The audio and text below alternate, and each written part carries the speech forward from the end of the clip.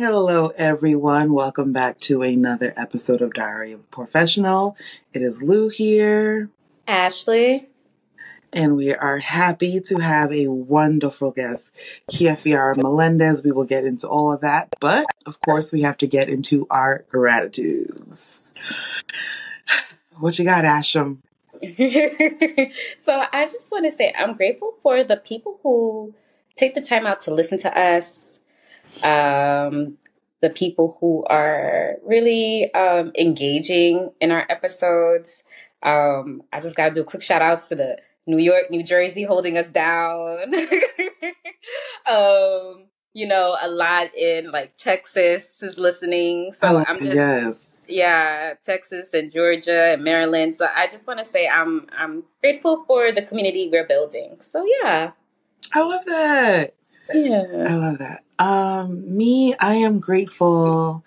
I'm going to call it a new season. Most people's new year kind of starts on, January 1st. I mean, I'm there too. I'm celebrating more independence from my people. But anyway, February 1st is like my new year because, I'm a year older.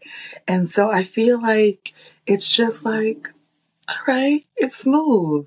It's not too bumpy. It's feeling like, definitely a lot of reflection, but happy I'm here. And it feels like growth and it feels like positive change. So I'm happy for that feeling. Some uncomfortable, but it's necessary for growth and change. Yeah. So I'm just excited to see what's next. Happy birthday! Happy birthday. Thank y'all. Yeah. And for me, I would say I'm definitely grateful for the families that I have worked with, both children and parents, actually. In particular, right, Black children of color and children of color. There is something so special in the dynamic that we constantly have together, where they feel seen, where I feel seen, right? So I'm really grateful for those families that I have worked with. I love that. I love that. So we're going to get into everything about what you do, some, real conversations as usual. Yeah. So Kiara is a therapist. You have so many. Do you want to run down your accolades? Because you got a couple, honey. There's so many, what's the word I want to use? There's so many like intersectionalities. Right. Yeah. We'll get into intersectionality soon. Yes. And so, yes, I am a therapist, and I have also held positions in charter schools, in private schools, as school social worker or director of social and emotional learning, right? I am also a mother, a daughter. I love public speaking in particular, right? It's something that I really enjoy, providing knowledge to others as well. And so, yeah, and I'm a dope friend, okay? I'm a dope friend. Great. Please understand. Okay. Okay? Yes. Thank you for being a friend. Yes. I get it in my head. I'm not going to sing it. Not going to do it. No, but the tune is there. The tune is there. The tune is there. Yes. So speaking of intersectionality, we wanted to talk to you about Afro-Latina identity and the different implications that come with it. So we wanted to start off, how do you define yourself in terms of culture, ethnicity, and nationality? Absolutely. This is such a layered and great conversation. So thank you for inviting me to your space to be able to have this conversation with you both. So I do identify as an Afro-Latina. When I think about my culture, right, I think about my culture being that of the African diaspora. When I think about my ethnicity, right, I'm Afro-Latina, right? And when I think about my nationality, I think about me just being, not just, but me being a Black American, right? Because I'm Black first, okay? I'm Black first. I was born and raised in the United States. And I grew up in the Washington Heights area of Manhattan. I grew up speaking Spanish. My mother is a Dominican woman. My father is African American, right? Just to give you guys some context. Right. And yeah, that's really who I am. And I love me. Let me just say that. Yes. Okay. And I want all young people to love themselves as well. Representation is so important. You know what I mean? So important. Yes, it is. It Yeah. is. And I was wondering too, have you always seen yourself in that way as Afro-Latina? So I think that's a question that I can answer in two parts, if that's okay. Yeah. Right? I think like growing up, right, it was definitely I had moments of confusion, right? Depending on, where I was or who I was with. I think about now as a 40-something-year-old woman, I've arrived and I am here, right? I can identify both sides of who I am. I think research and books and talking with family members and visiting the country of origin of my mother, right? Like visiting the Dominican Republic, speaking with my grandmother, right? Taking a Black Studies class in undergrad and in graduate school, learning more, right? But I do think that growing up, it was confusing in many ways. It was definitely confusing. There were times where people would say to me, "Oh, you're not Spanish." That word, "you're not Spanish." I'm like, right? Like at this big age, I'm like, Spanish is a language. That's a language. That's a language, right? Right. But really what they wanted to say was, "You're not Latina." Right? And growing up in Washington Heights, what I would often see if I'm like walking into a bodega, and things of that nature in the early 90s, what you would hear is Latinos bad mouthing Black Americans, right? And so when I would hear that, because I spoke the language, I began to question my own existence, right? Right. And I would have to come home and ask my mom, like, am I Black? Wow. Right? This is real. Yeah. This is real. And she would look at me and say, absolutely, you are. You know what I mean? Yeah. And so I do think internalizing the things that I was hearing was really, really hard growing up. And then, right, like with further education and conversations, I also think about like lack of representation, right? In the media, in institutions. I didn't often see people who looked like me in middle school or in high school. Yeah. Right. Right.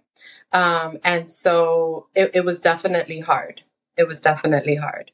I didn't always see myself that way. And I never feel at this age that I have to choose. This is all of me.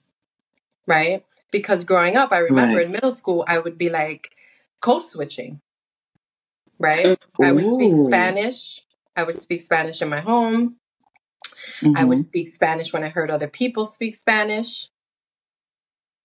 And then I would stop speaking Spanish when people would speak to me in English. Okay. Right? Yeah. Yeah. And so at a young age, that was still hard to navigate. Still hard to navigate. See, like, going off a little tangent here, when you speak of representation, because, we see like when certain movies now come out, how it's important or whatever. But I've heard like people, if you watch, let's say a Telemundo or Univision, where certain people, that's the only kind of Spanish outlet that they have, but no one looks like them. Yep. Absolutely. I'm sure you've seen in Telemundo or Televisión, right? The news, there's some of the shows that they have, the telenovelas, right? Right. The telenovelas, you see it hardcore there, right? It's like, the lighter skinned woman is the one who has the husband and is in love. And if he's, doing something else or something along the lines that, may not be acceptable is like with someone of darker skin. And it's like, why does this particular darker skin individual need to portray this role? Mm-hmm. Right? Yes. And so it's deeply embedded, right? Yeah. Colorism, racism, all of it is deeply embedded in all the systems, all the outlets that we watch and partake in. Man. Yeah. Well, I feel like, what are the reactions you received when people assumed like you didn't speak Spanish, for example? I know you were mentioning about code switching. So how was it when someone did see you speak Spanish and they're like, I mean, I think it's different for, I guess it depends on the situation, right? Mm-hmm. But I think about, like being on the subway and hearing, a Latino talking about like something that I'm wearing or something along those lines. And I might turn around and say something and they might be like, oh, you speak Spanish, right? And you speak Spanish well. Microaggression. I cannot, right? Right. But it's sort of like people are like questioning my Latinidad. Like how right? Here we go. How Spanish are you? Or how Latina are you? And it's hurtful to say one, right? It's hurtful. And then there are other times where I have had, like Black Americans, you in the hood, you walking out and they're talking to you and I might respond in Spanish. And then it's like, oh, you know what I mean? Like, oh, you speak Spanish? Come here, mommy. Like, it's just Ashley's face. Because that leans into a whole other stereotype with the whole, maybe when you were just Black, you was loud and extra, but now you're the hot, sexy, fiery Latina. You heard the undertones. Yep. You heard the undertones. Yep. Now you're more desirable. Look at that. The messages, right? The messages that one receives. Right. And I think about, the young adults that are walking around and may not necessarily be critically conscious of who they are as of yet and are still doing their own inner work. And it's so important, right? Like for platforms like this, like yours, to be able to hear other people's stories, other people's narratives. Right. To get the information, right?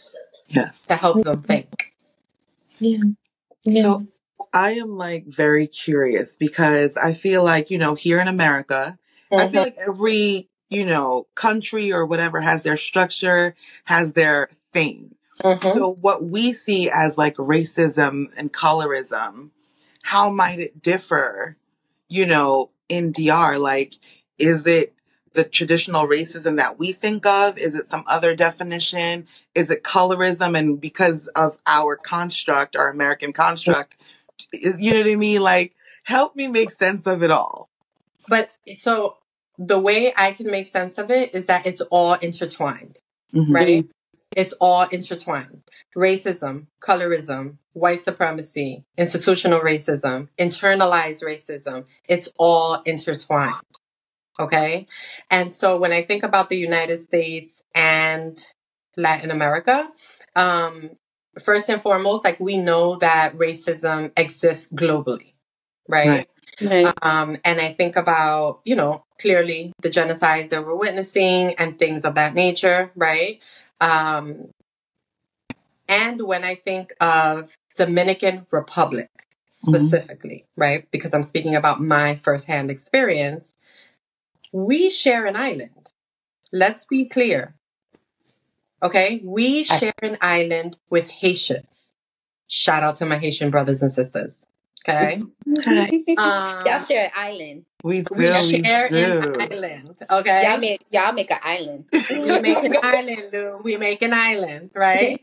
And so in Dominican Republic, racism looks like not wanting to provide business to Haitianos, right? Like to Haitians, not wanting to go to Haiti, wanting to prevent individuals of Haitian descent of getting jobs, right? being very meticulous about who you are communicating with in places where you see a lot of Eurocentric tendencies. What do I mean by that? So if you go to a resort, right? Most of the resorts, I think many of the resorts, if I'm not mistaken, in the Dominican Republic are owned by Europeans. Okay. And so there, most people are speaking English, not Spanish. They're speaking English or they're speaking a European language of some sort, right? And so in me speaking English with them, they will respond. But the minute the minute I speak in Spanish, it's like, oh, you're one of us, like they say, de lo mío. You would think that because I'm one of you, that you would look out, Right. you would serve a little better or whatever the case is. That is not the case. Really? That is not the case. That has been my experience. Remember, I'm Black first. Right. Right? And so when you see these things happening, you're like, wow, okay. Wow. Right? Mm-hmm. Do you have to waive your American passport? Like, I wouldn't say I had to waive it, right? But then they start asking, right? Like, where are you from? From what part of Dominican Republic are you? And it's really like to get more information so that they can decide whether or not that they want to do the thing. Oh, That's wow. real. That's real. And that's all. And I'm just speaking from my experience, right? Like, Yeah. this is my experience. I'm certain that others have different experiences as well. And so it's definitely saddening, right? Because as a Dominican, if I decide that I am going to go to a resort, I expect the same service that you are giving to the white man standing next to me. Okay? Absolutely. I mean, I think I'm just trying to wrap my mind around like we are the same people. Like I thought I'd be getting a hookup. I thought I'd be and that's the thing, right? Like I'm not even asking for a hookup, right? I'm just asking, right? Do you know what I'm saying? Like I'm saying, look out. You know what I mean? Just look out. That's all. But yeah. So it's definitely there. And I think, in all honesty, you feel it. You feel it, right? Especially someone who is critically conscious. That's what I continue. That's the word I continue to use, right? But like, I'm just aware, right, of when I'm treated differently, of when someone says something that is a microaggression, or giving you stares, giving you looks. Like that's real. That's real. Yeah. Mm-hmm. Man, I feel like me as a Haitian, on the other side of it, besides like, because I remember even in high school, like I'm natural, my hair is natural. I just happen to have straightened it. But the times where I would get a Dominican blowout, I would have people be like, are you sure you're not half Dominican? Like, are you sure? Like, in their mind, I think they think it's a compliment. You could just say your hair looks nice. But it's almost as if there's no way you can be Black and have certain features that they consider nice, appealing, or the two just can't go together in their minds. Yeah. Yeah. That's a whole nother podcast. Yeah. When I think about hair. You just have me, oh my gosh. When I think about hair, because I think about, right, like my own journey, and I think about my daughter's journey, and I realize hers is also very different, right? Just to like share, right? It's the first time my daughter's 9. It's the first time she straightened her hair, and she's, curly girl. Right. And she straightened it, and it was like a whole different ball game, right? And both are equally beautiful. Right. And that's the message that I wanted her to understand. Both are equally beautiful. Yeah. Yep. Girl, you ain't lying, because I got a 10-year-old daughter, and that's a whole other conversation. Yep. Absolutely. But I'm happy. I feel like we're digressing, but I'm happy that you ladies are instilling that in them, because I know I didn't have that kind of thought process. I'll speak for myself. I didn't have that thought process. I was like, "Ooh, I got bad hair. I gotta go to the Dominicans because they know how to get you right. They know how to get out every single kink possible. Like, no, we're gonna blow all of this out." Yeah, I didn't really accept my curls until my 30s. Yeah. My 30s. So I do to adulthood. Yep. Absolutely. Yeah. Yep. It's a process. It's a process. Yeah, for sure. It truly is. For sure. Yeah. So what awareness would you like to bring to the conversation surrounding being Afro-Latina? I think that I would love for everyone to understand that being Afro-Latina and just race in general, while we know this is a social construct, right? Things are not always so black and white, right? You have to leave room for the areas of gray. And I think that when I think of young individuals still trying to figure out their racial identity, they have to stay curious about who they are, right? And ask the hard questions. Please, knowledge is power. Read the books, right? Read the books, especially by authors who look like you. I think that's really important. Because representation, and this is something that we were talking about, right? Representation is really important. You don't have to settle for like one particular thing. We are so diverse, all of us, right? In different ways. And we should be able to embrace that and not have to choose. We don't have to choose. We can be both. And don't let nobody tell you can't, okay? You can be both. Yes. I love it. Can you tell us more about your revolutionary services? Sure. So Revolutionary Services, you can follow me on Instagram, revolutionary_therapist. And so at Revolutionary Services, I provide psychotherapy virtually to Black and Brown folks, particularly, right? Because access is important. And this really developed because I saw all the red tape, right? And all the systems that were really hard for people of Black and people of color to be able to access. And so for someone like me, being able to provide those types of services to my community means the world. And it's really a privilege, right? And so, here I am providing therapy on a regular basis to Black and Brown folks. I think it's important for you to honor both sides of who you are, right? Both sides of who you are make you whole. And so I think it's really important for you to be able to do the research, talk to your family members, talk to your friends, continue to read, follow revolutionary therapists and the professionals, right? Like it's really important for that to happen, so that you are able to see people who you resonate with, right? And who have similar experiences as you do. I love that. It's true. Because sometimes, hopefully in talking to family, it resonates with them, but some people aren't ready for that conversation. So you might be looking for your community. And here's Revolutionary Services, ready to have conversations with you. Yeah, for sure. Everything is better in community. Yes. Everything. Yeah, for sure. This was lovely, ladies. Thank you so much. Thank you. Thank you for joining us. Of course.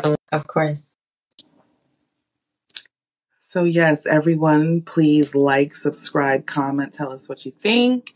Make sure you visit Kiara Fiara's page, and we will see you next time.